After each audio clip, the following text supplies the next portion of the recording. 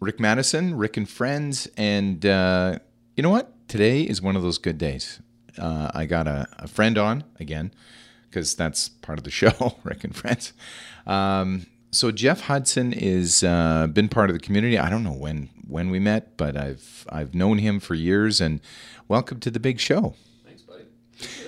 So give the listeners a little bit of an overview of once you get up, what happens next? What do you do? What do I do? Mm-hmm. Okay. I guess for context, just so everybody knows, is what I do is I have a company called HM Commercial Group. I've been in the commercial real estate business for almost 20 years. I've never done residential. It wasn't really of an interest for me because when I wanted to get into the business, I was like, wow, I knew like 20 people that were residential realtors. Like, how do you pick one? And in commercial, I knew one guy. And I thought, something that for me, it was more interesting. It's they tend to be somewhat bigger deals. They're a little bit more technical.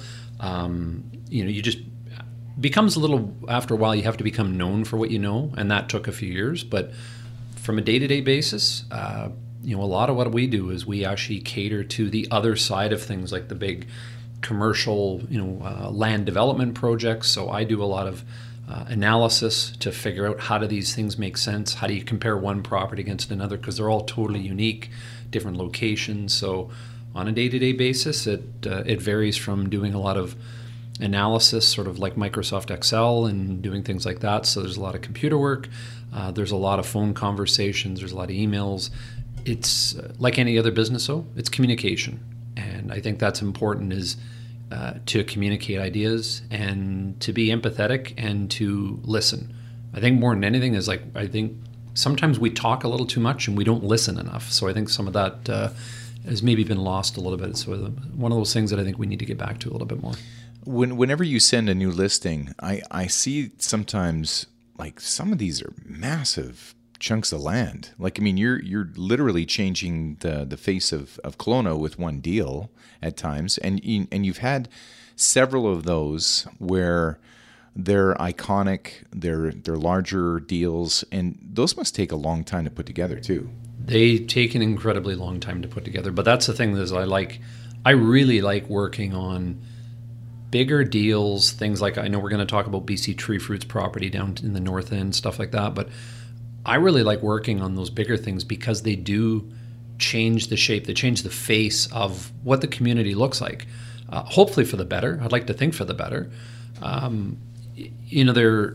They're sort of groundbreaking in the fact that most of what I deal with is either large-scale investment or land for development. And some of it is high-rise, some of it is in the downtown core, some of it is these really high exposure sites that maybe are on the highway, like the former McDonald's property, the former Husky site. Like, those are all sort of big gateway type properties.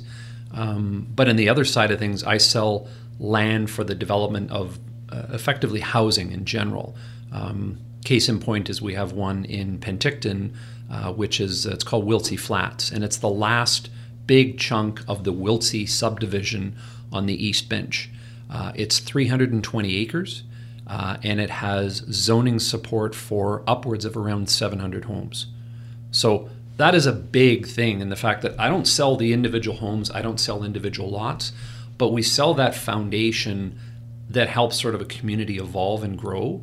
And that's what I love doing, is you're so, I got tingles, man. It's very cool to see at the end of a project, like I see stuff like One Water Street. That was probably the very first big high-rise land deal that we did in the downtown. And I get a presentation at a social function last week, and we were talking about that, about how the prices of high-rise land and development, how it has evolved, but we're still seen as a bargain compared to places like Vancouver and Toronto. But seeing truly iconic buildings like One Water Street and some of the other ones that have happened in the downtown, notably the one that Mission Group's doing called the Bernard Block.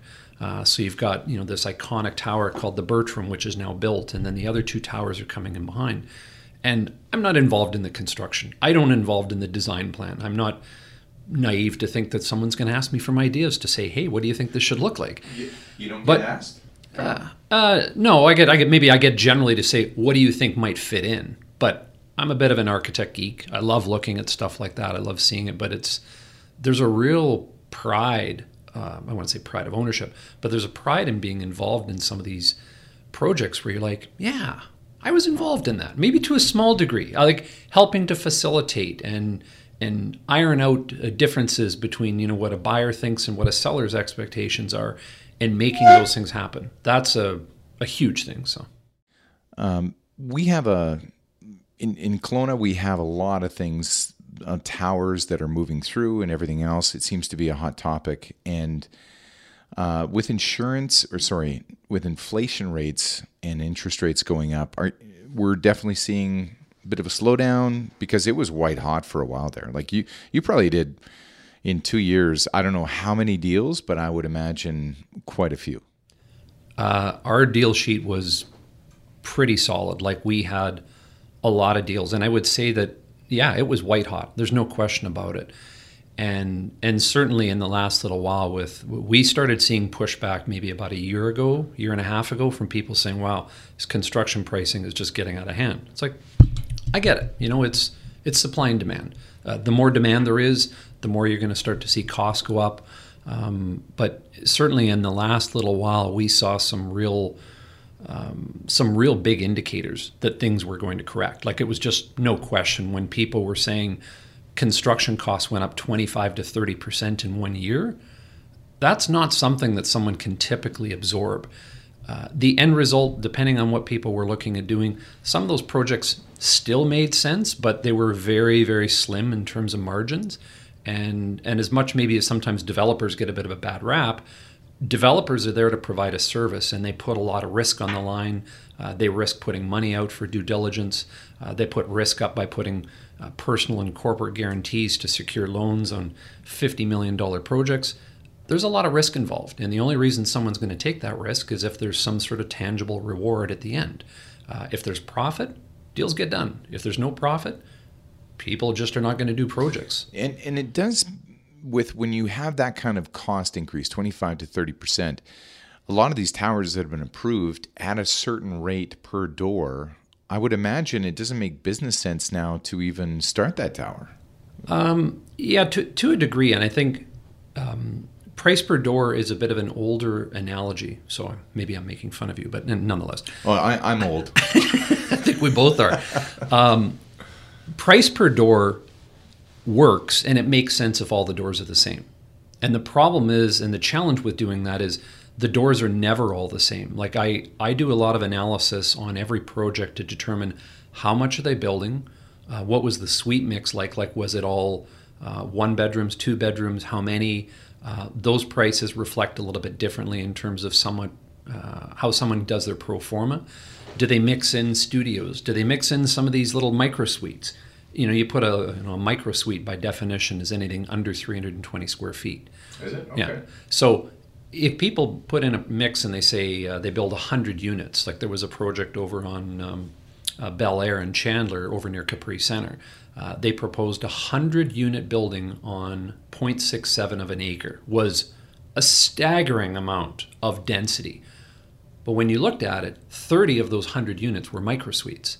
So that skews how much someone pays on a price per door. It also skews what someone's going to pay, the affordability aspect of those units. So we just talked about micro suites, and it's an interesting topic because, of course, virtually anybody I get in from the city, we all know that this is a reality. We want to live in Kelowna. We're in the jet stream for the world, that they all want to live here. And does it seem to you, based on your work and based on what you're seeing, is micro suites a potential part of the solution for making affordable housing in Kelowna? I think it's a part of the solution. I don't think it's the ultimate solution. Ultimately, the biggest solution is it's just a supply and demand problem. Right now, a lot of the population projections are that we're going to have another 50,000 people move into Kelowna in the next 20 years. That's a big number. That's a lot of growth. Yeah. And when you look at another 50,000 people moving in, you've got to create housing to accommodate just the intended growth that's happening, not in addition to the normal people that are just moving in. So you're starting to see a big requirement for the necessities. The faster we can bring housing on, the more it's going to dilute the demand, which is going to bring prices moderated. It's just ultimately it's a supply and demand issue, and the faster we can bring housing on, the easier it's going to make everyone's lives. So how long have you been doing commercial real estate? Almost 20 years. 20 years. Lived in Kelowna for 23. Okay, so you had a real idea of, for instance, downtown. Now, what do you think, because there's a lot of people speculating on how much that new campus is going to change the face of downtown and add to it. In your eyes, just from a commercial standpoint, is this a real big boon for downtown? This is a massive boon for downtown. This is a game changer for downtown. If you look at any other city where you're basing a university campus, the entire the multiplier effect, the domino effect that creates from development and vibrancy in that immediate area. I mean, the amount of traffic you're going to have from, say, another 2,000, 3,000 students, plus employees, plus professors, plus faculty, outlying businesses, everyone that's going to have, a coffee shop, some sort of retail, bike rentals, whatever it is.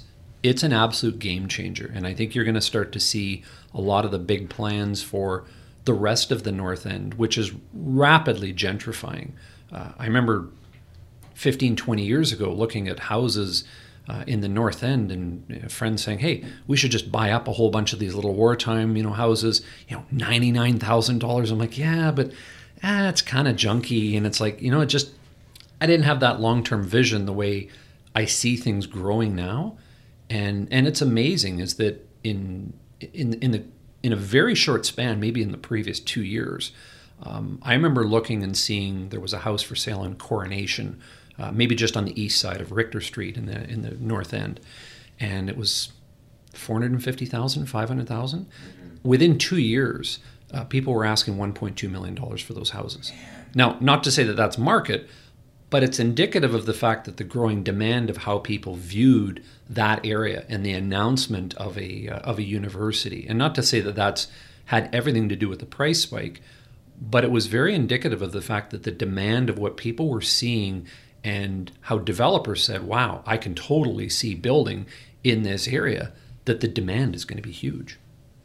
So what's one of the bigger deals that people would probably resonate with that you've put together in and around Kelowna? It doesn't have to be in Kelowna, but maybe it's a bigger landmass that years ago you were part of, and now we have buildings or houses on it. We talked earlier, we said about like One Water Street was, at the time, I'm trying to remember here, that's almost a 3-acre site, and I think we sold that for about $9.2 million. Which is a bargain, isn't it? It's a bargain in today's standards, but back then, everybody was like, wow, that's a big number. And I think because we were still in the infancy of really not thinking about density.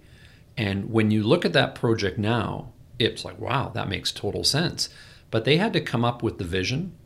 They had to have the guts, and they had to have the fortitude to do a project like that, to think that, hey, we're going to design a project with a 28-story tower and a 35-story tower, and the resiliency to try to take that through council and convince them about why this made sense, because it was a huge project. It required a massive variance, and it was well deserved, I think, for the market. So that was one of the bigger ones we did at the time that was really made people sort of eyebrow raising. And what was the variance, though? Was it just the height? Height was the big one. Okay. We have a lot of potential for density. Like the zoning bylaws in Kelowna, particularly in the downtown, is where you see more density is allowed. The tricky parts about trying to do the density is you're limited by height, because we don't just arbitrarily approve 80-story towers. That's not in the vision for what the community is looking for. So height was a limitation which prevented you from getting to what the maximum, we call it FAR, floor area ratio, the maximum density you can achieve in a zoning. The other big one was parking. Is you can build all the condominiums you want in the world, but the parking bylaws specify that you have to have a certain amount of parking. The limitation in a lot of cases is the water table. In other communities, you can dig down, you can build 5 stories of underground parking. It's expensive, but you can get it done. When you build into a water table, you have to find a way to displace that water to keep it from coming into the parkade. It's a very expensive way to build, and there's some risks associated with it. There's been some technology in the last few years that has changed some of that to make it a little bit more affordable. So I think you're going to start to see some projects now with the change in technology that some high rises, you might see 2 and 3 levels of underground parking coming in. That's a real big game changer for in the downtown. And up until now, that's been a real limitation. So let's talk about, because of course, affordable housing and with it, with the spike in prices, I see a lot of houses get sold and renters. In fact, just this morning, I saw a new real estate sign on a house close to my place in Lower Mission, which will displace, I think, about 5 people out of that house for rentals. So are you seeing more purpose-built rental properties being created? 100%. If you go back in like the 1970s up until maybe about 1980, there was a huge wave where people were able to buy land. Financing was still relatively cheap, and they could build a 60 unit or an 80 unit or 100 unit apartment building. We saw a huge wave of that up until about 1980 when recession hit and interest rates spiked up into the 18 to 21%. So we had a period of about 20 years, 25 years where really not much was going on for purpose-built rentals. We just didn't see more supply coming on. And then once rental rates started coming up and the affordability, people started doing the math and said, hey, this makes all the sense in the world. Why have we not been doing this? So once one person started doing it, everybody else started to take notice. They did the math and said, hey, this makes a lot of sense. So over the last, I'd say 10 years, we saw a massive wave where a lot of developers were calling and saying, I'd really like to find a couple of acres, maybe 3 acres. I want to be able to build a purpose-built rental project. So in cases like you've seen in a lot of the areas in the downtown, there was one project at the corner of Richter and Clement. I'm trying to remember the exact size of the site, but I'd say it wasn't an acre, but I would say it was probably about 0.7 of an acre. So this is a site that is, I would say, sort of kitty corner diagonal from the RCMP station. It's a project called Proxima, and it was built by Kirchhoff Construction. It was 59 units, I think. 5 to 6 story wood frame is almost all what you see is this sort of not greater than 6 stories, because the building code allows you to build 6 stories conventionally before you have to start going into a different composition or building material, notably concrete. When you start building in concrete, it's infinitely more expensive. And just because a building's concrete, it doesn't mean that a person who's renting is going to say, well, I was going to pay $1,500 a month, but boy, concrete is so much nicer, I'll pay an extra $500 a month. The math doesn't work. So that's where we saw a lot of those types of projects come in. Financing was super cheap.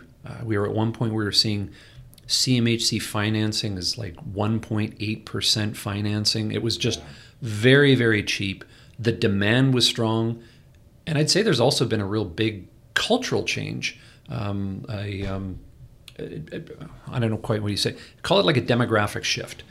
I think there's been more people, millennials and people that are younger, that are starting to embrace the fact that like rental used to be taboo. It's like, no, put your money in. But now people are like, hey, I'd rather live quality of lifestyle. I'd rather live in a really good area, walkable to the downtown, walkable to amenities, shopping centers, recreation centers. Transit is a big one, that sort of thing. That's where you see in a lot of these busy roads, like the sort of 4-lane, 6-lane roads.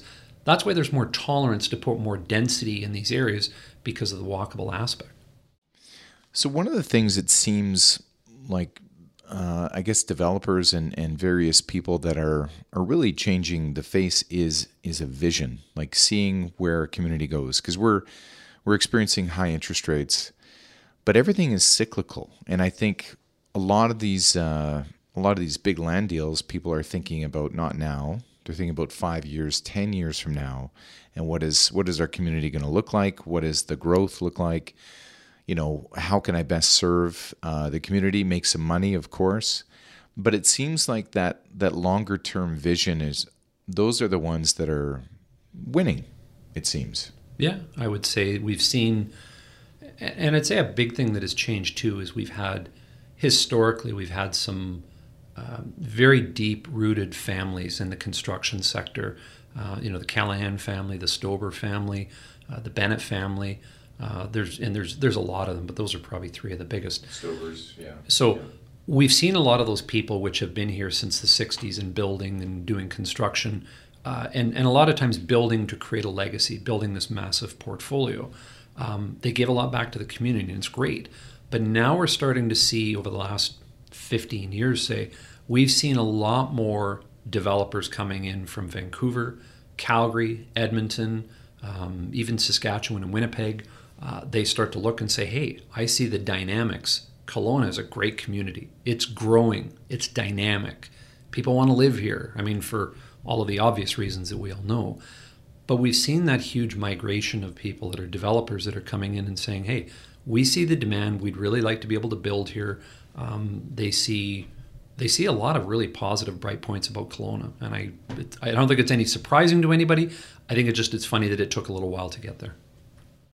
Okay, so let's talk a little bit about interest rates, because I do know that, well, most of the real estate in town has some aspect of that we have to think about that for, if not for the developer, again, for the people buying these units and that kind of thing. But just explain a little bit about the Bank of Canada rate and how that impacts Kelowna. Okay, for sure. So Bank of Canada sets what we call the overnight lending rate, or overnight interest rate. So that's sort of the barometer upon which all the chartered banks as lenders base their rates on for what the consumer actually pays. A lot of times they'll say, well, it's prime plus 1%, or whatever the amount is.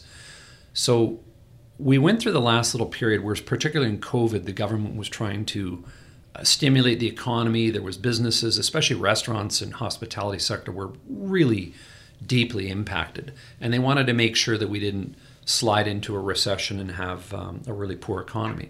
So they kept the overnight lending rate really low. Like it was almost free. In January, the overnight lending rate was 0.25%.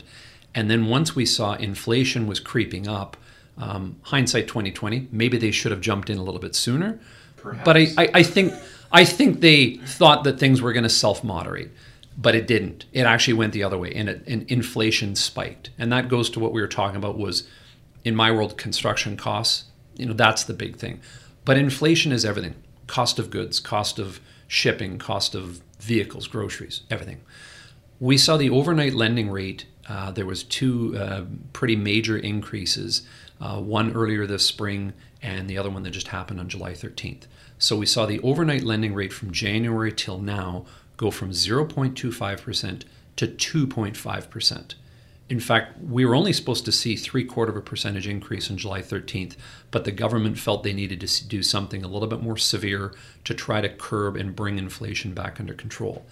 So that's seen a big correction in terms of the market, that all of a sudden construction costs are still really high, but interest rates carrying was still pretty relatively affordable. And it is still affordable from a historical context. But now you've got the cut and double whammy, is you've got high construction costs are still in effect and carrying costs are higher now. And I think that's a big part of why we're seeing everything slowly start to quiet down a little bit. But it's not done. Is most of the experts and most of the people that I follow online and the trends, the predictions are that that overnight lending rate will go from 2.5% up to 3.5%, possibly 4% by the end of September. And that is really going to start to slow some things down, and it's going to change a lot of things in the economy. So the nice thing of chatting with you, Jeff, is the fact that we get a little bit of an inside scoop, right? A little bit, tiny bit, maybe tiny. Okay. It's razor thin. But let's talk a little bit about some of the things that are on the West Kelowna side of things. There's murmurs, there's rumors, I've seen some things. Can you elaborate on we're going to be seeing, I think, a pretty fundamental shift in how that shoreline looks? You must be talking about West Ridge Bay. Of course I am. So this is a project that is, I'm just starting to see the first little inklings of some social media stuff, and you'll probably start to see some more stuff come out in about the next 2 to 3 weeks. It's a 13-acre site, waterfront, in West Kelowna, directly across from downtown Kelowna. So if you're familiar with where the old ferry wharf landing, there is a project there called West Rich Bay. So sorry, is the bluff just above that, or where? Yeah, where's the bluff would be, if you're looking at it from the water, the bluff would be above and to the left. So it's maybe not quite, a little bit in the shadow of it, really. Okay. Next to West Harbor. Gotcha. Okay. So 13 acres, master plan development. It's still going through the approval process, but you're probably talking of upwards 1,000 housing units, plus or minus, over the next, however long that's going to take to absorb, 10 years, 15 years, 20 years, whatever. But it's a really spectacular design, and you can look for it on the internet. If you Google West Rich Bay, you'll actually find some information, the renderings that show what it is. It's a really spectacular addition. There's a lot of density involved, a lot of great amenities. I believe what they're talking about doing is operating some form of a water taxi service that could connect that development to the downtown. That connectivity, much like you see in Vancouver, with False Creek and stuff like that, just sort of making your way around. Just such a fantastic development. It's going to create a ton of jobs, a ton of housing, a ton of options for people, and you're going to see some really, really world-class restaurants involved in that. There's going to be a lot of First Nations art and sculptures and things like that, sort of embracing the heritage. It's going to be a really, really fantastic project. So in the Okanagan, we have different lands, and of course West Ridge Bay, which you just mentioned. Did you put that land deal together? We did. Okay, so how does that work with the West Bank First Nations? Like, how would that even come about? Because obviously, there's leased land, and a lot of people in the Okanagan have heard of leased land. Yeah. But how does that work with something like West Ridge Bay, where that is a part of that conversation? Okay, so the land is it's separately titled, just like our normal land, but the land is technically it's Crown land, and the Crown land has done a lease effectively that goes almost for eternity, but a lease that goes with what's called this Certificate of Property Holder, CP holder. So they own that land, and they have the right to, I'd say from my terms, sell it, but effectively what they do is they create a lease between themselves and, say, a developer. And then a developer will secure that land for, I'd say 99 years used to be the norm. Now it seems like 125 years is the norm as a land lease. Okay. That's also very favorable when people are looking for CMHC financing. CMHC looks very favorably on the longer the term, the better it is. 125 years, I'm not quite sure about you, but I'm probably not going to be around in 125 years. But the important thing is that duration, that term, secures people's investment. So when a developer comes forward and says, I'm going to develop this portion of the project, I'm going to build, say, 300 condominiums or whatever the amount is, then people that are going to buy and effectively buy, it comes across as it's technically termed a sublease, but effectively they're buying because they're outlaying cash and they have the right to that condominium for the next 125 years. So that's interesting that you mentioned CMHA looks favorably upon 125 years, because was 99 years not long enough for them, or? No, it was, but it's just extra security, and I think the risk factor from CMHC is effectively the financial housing arm of the federal government. So they just look more favorably on the longer the term, the less risk there is. So whenever I'm talking to a business and they try to include what I would call a triple bottom line, which is, they're good with their employees, they're good with the public, they give back. There's lots of good things happening with an altruistic business. I'm putting you on the spot here, but is that the same with H&M? Is it HM or H&M? No, it's HM. Okay, because otherwise you'd probably get sued. Yeah, no, H&M is a clothing retailer. They're a corporate giant. And actually, it was funny, when we first started our business, we had people that were trying to Google us and find out HM commercial.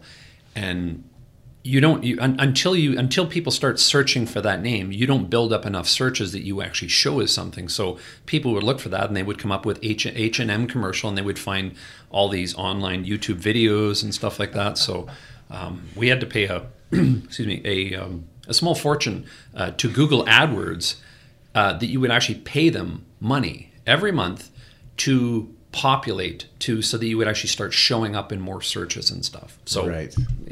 HM commercial is what our name is. It's Hudson McInerney is myself and my business partner Marshall, who started it about 7 years ago. Okay. Not a super sophisticated naming convention, but the branding and everything was done by a branding company out of Seattle, and we worked with Czech Media on doing our website, and we did. It actually turned out quite well. I think we've got a fairly recognizable brand name. We've got a ton of signs out in the marketplace, so it's good from a visibility perspective. But to answer what did you call it? Your triple... It's a triple bottom line, yeah. Triple bottom line. I thought you said triple bypass, but no, that's cool. That's something else. Triple bottom line. I'm going to write that down. Yeah, we do. I think it's important for everybody that's a business person to give back to community, and whether you're volunteering, whether you're giving to charity, I think there's a lot of those things that are important to make sure that we want to feel like the community's been really good to us, and we want to give back to the community. So we do a lot of fundraising efforts. We spend a lot of time and money. We do charitable, certain charities like BC Cancer Society, Kelowna Food Bank, of course, is a big one we do. Canadian Mental Health Association we support. But every year as well, we do our big annual fundraiser is called the HM Commercial Ride for Autism. So it started off as a bit of a smaller event. My partner Marshall, his son has autism, so it's kind of close to heart. And he really noticed that when doing this, the support groups were really not that advanced. There was really not that many programs involved with the community for that.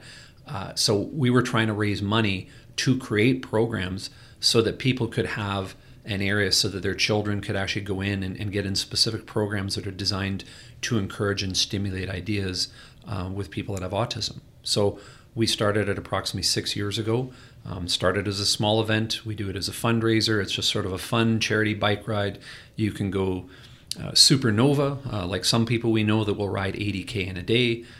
I'm not quite that speed. I'll do more the 8K version where you stop and hit a few wineries.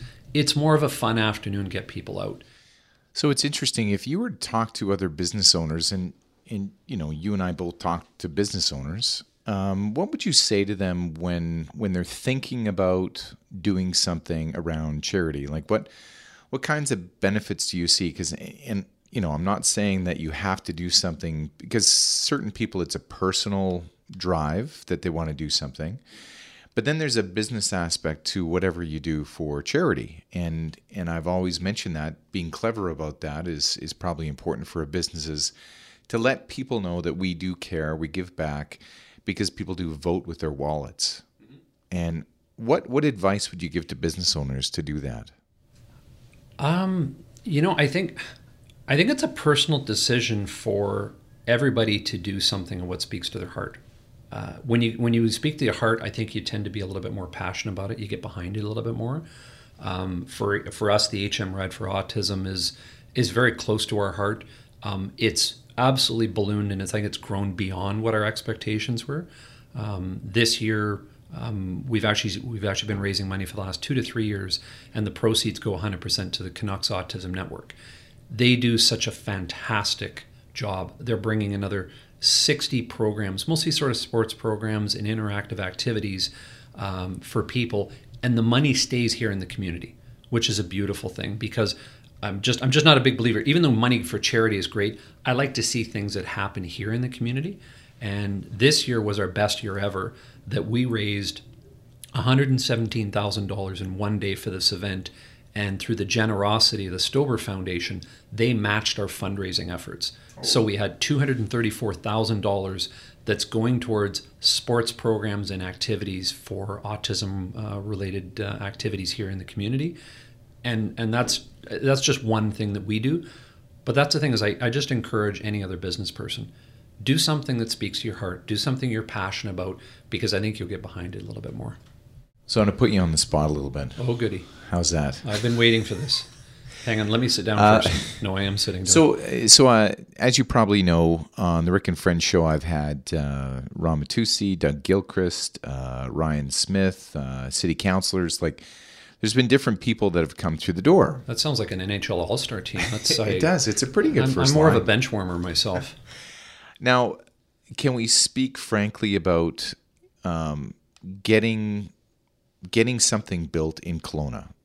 Is it okay? Is the planning department working diligently? Like, just what's a report card from you on? Because you do a lot of those deals, and of course that's a part of you putting those deals together is how quickly you can get something through and how receptive they are to these deals. This will sound like I'm patronizing to anyone that works at the city, but City of Kelowna punches way above its weight class. Way above its weight class. And there's other municipalities in the Okanagan that do very well. But when one considers the volume of applications that they are receiving, the amount of time that it takes to put this through is very favorable compared to a lot of other municipalities. In case in point, if you were to do something in Vancouver, your timeline for approvals on most projects would be 3 to 4 years. Really? It's a massive backlog, and culturally it's probably very bureaucratic. Culturally, at the City of Kelowna, when and I would probably give a large credit to Doug Gilchrist and his team. 15, 20 years ago, they made a very big change culturally, that we're open for business, we want development, we need to grow our community. Let's make sure that we're being cooperative, that the doors are open. It's not carte blanche, like there's still responsibility. But it was more of a, it was more of a kind of like an openness and a willingness to want to treat things. Like, instead of, if I go into, other municipalities, they might say, well, this is our bylaw. This is what we want built. It's like, okay, it's kind of a closed-ended thing. But when I go into City of Kelowna, it's kind of like, this is what the zoning bylaw reads.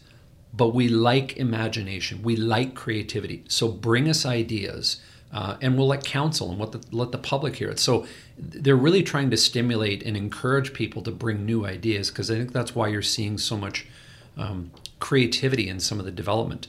And I give credit to some of the councillors, like notably, I just off the remembers, like Luke Stack and Ryan Don and some people like that, where I've heard them make comments to developers and say, I think this is a good project, but I think you could do better.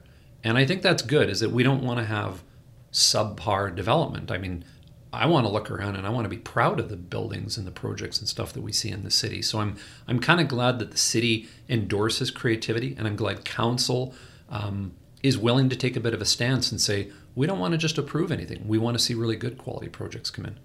So in October, I talk about this a lot. We have a bit of a municipal election coming up. There's an election coming up? I think so. I hadn't heard.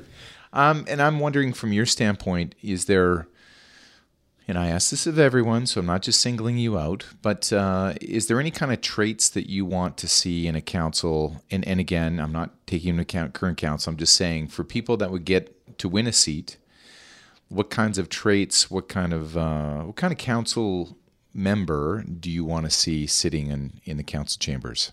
I would probably suggest keywords being fairness, accountability, honesty, of course, and I'm a fairly, myself as my personality, I'm a fairly balanced person, so it's not like I shift dramatically left or dramatically right.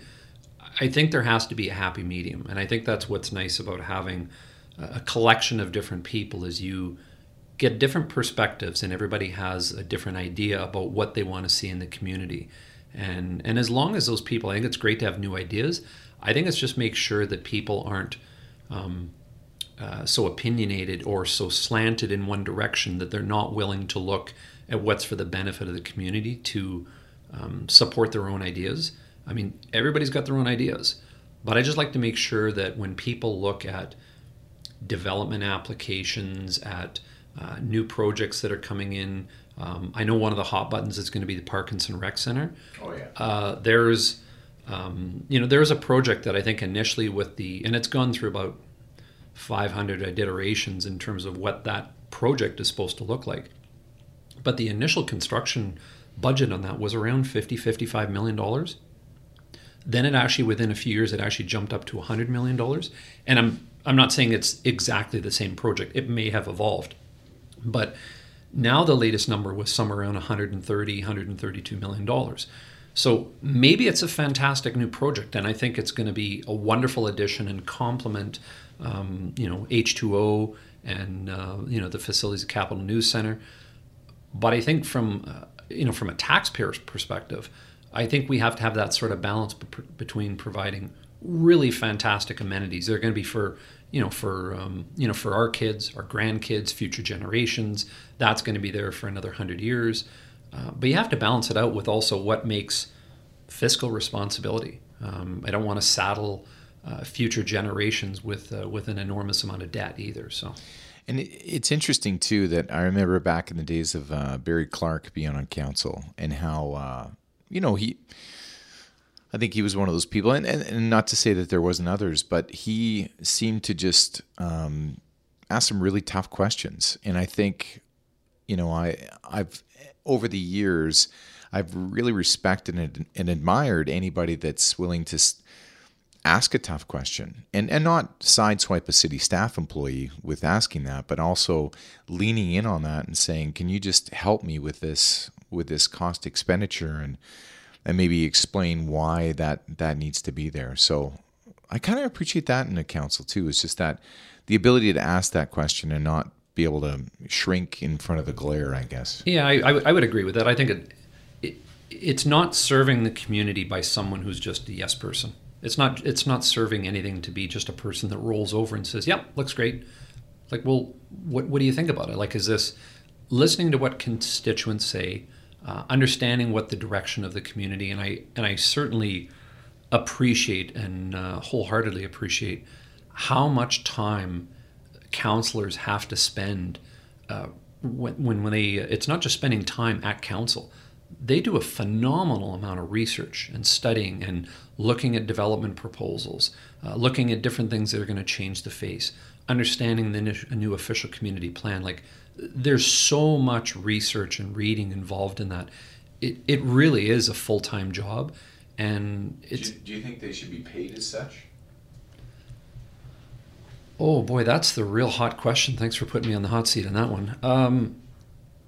I think, I would say personally, I think they probably deserve to get paid a little bit more. I don't necessarily want to go on the record and say absolutely everybody should be paid on a full-time thing. I think that's more for the general public to decide on that. But I look at how much work is involved in that position relative to the pay, and I think we as taxpayers are getting a really great value from our councillors. I don't think councillors do it for the money. I think they do it because they want to be a steward of the community. 100% they don't do it for the money. I'm just thinking out loud of, if you do pay them a full-time wage, then the problem is that their whole mandate is to stay in that seat because that's their sole source of income. Yeah. And that, I think, is problematic for a number of reasons, which is, how do I stay in the seat? And I'm going to make a decision based on me holding the seat versus what's actually right for the community, and that whole question period. But for me, it's an interesting dialogue because I think our city is growing so fast, then they have to do so much reading and research, as you indicated, that I think we're going down the road of having to pay them more. Otherwise, we won't get good people, in my estimation. Yeah, I think that's a fair assessment. Okay, so just leaving commercial real estate and changing the face of Kelowna for just a moment here, Jeff Hudson. But big question. Concert you've been to or a concert you'd like to be to? So it's and could be living or dead. I'll give you that one. But a concert you've been to that delighted you, that you'd love to see in City Park or some other venue, because Prospera, the audio quality is not awesome. But give me both of those. Okay, how about I throw this out? Interesting what you said about having a concert in City Park. Something like that, something that I would love to see come to town. Massive fan of Jack Johnson. Oh, that would be perfect. That beach scene, great idea. Yeah, we've seen him a couple times at the Gorge Amphitheater in Washington, and it's just, he's such a good musician, so talented. He's like one of the most humble people on the planet. Like, he's just such a cool guy. He's a surfer, and he grew up with guys like Kelly Slater and stuff like that, but he just happened to be a really good musician. And he's made enough money, and most of the money that he makes on tours and stuff, it just goes to charity. He's not out there for the money. He just does it because he loves it. I love the fact that I've heard him on an interview, because he doesn't do interviews very often. But they said, when are you going to tour? And he goes, I think in these dates. And they're like, why are those dates? Just because, that's a better fit for you? He goes, yeah, that's when surfing is at its worst. So he tours around when the waves are at their lowest. Like, I love that about that guy. That's balancing your priorities right there. We've actually, and like I said, we saw Jack Johnson at the Gorge Amphitheater, and the last time we saw him, it's such a beautiful setting. If you haven't been to a concert there, it's really world class. He started describing how he says, yeah, we've got a bunch of friends that come over from Hawaii. They brought their kids. We got our kids. It's like a big old daycare backstage and all this stuff. And he says, I got one of my friends. He wants to come out and play a little bit. I hope you don't mind. His name's Eddie Vedder from Pearl Jam. And it was like, oh my God, the crowd went ballistic. Such a good concert. And all the musicians, everybody was the opening act. Great band that as well is called Bahamas out of Toronto. One of the most pure, phenomenal guitarists and such a fantastic show.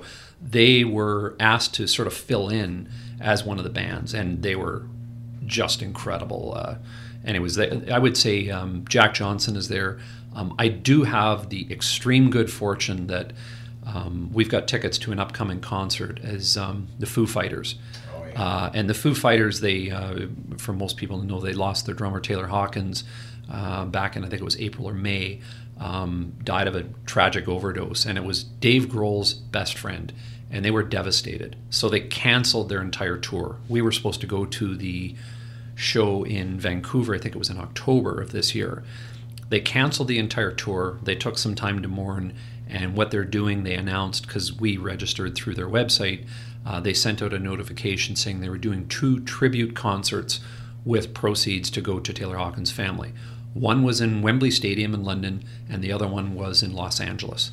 So we managed to go online, and we got tickets to go to the September 27th tribute concert for Foo Fighters. God, I'm getting chills just talking about it. And that is fantastic. And don't get me wrong, I think that's an amazing tribute. But part of me goes, wait a second, they have to raise money for the band member, because if he's part of Foo Fighters, you got to imagine that the money is there. Yeah, but, you would think so. Yeah, but it's just the if you've ever read Dave Grohl's book, he's dealt with a lot of very tragic loss in his life. Like, at least 2 or 3 people that it's like, his best friend growing up. A lot of people were very close to him. So this would have hit him, just devastated him, because Taylor was his best friend. And Dave himself was a drummer of, notoriety. He was the drummer for Nirvana. And there's a lot of talk, I think, that the Foo Fighters, that they may not replace the drummer. They may just not tour again as the Foo Fighters. It might be another version of it, and I don't know that for sure. But I know there was, thoughts originally that maybe Dave Grohl would go back and be the drummer. But it's an absolutely physically exerting position, and he can drum, but not to the extent anymore of that. Plus, Dave has become extremely hard of hearing, so much so that he actually has to read lips a lot of times. So I don't think he's going to do that, but that will likely be, that's a very good possibility. That might be the last time that the Foo Fighters ever play. So it's a massive privilege to see them live. Really looking forward to that. I can see the goosebumps. Been an absolute pleasure, Jeff. Again, we'll have to do this again, because I do love the fact that you see a lot of different deals percolating across the community, and even though that we have a bit of an inflationary bump here, I mean, business still ticks along, and I think it's interesting that the commercial does help shape a lot of the way people see Kelowna. Totally.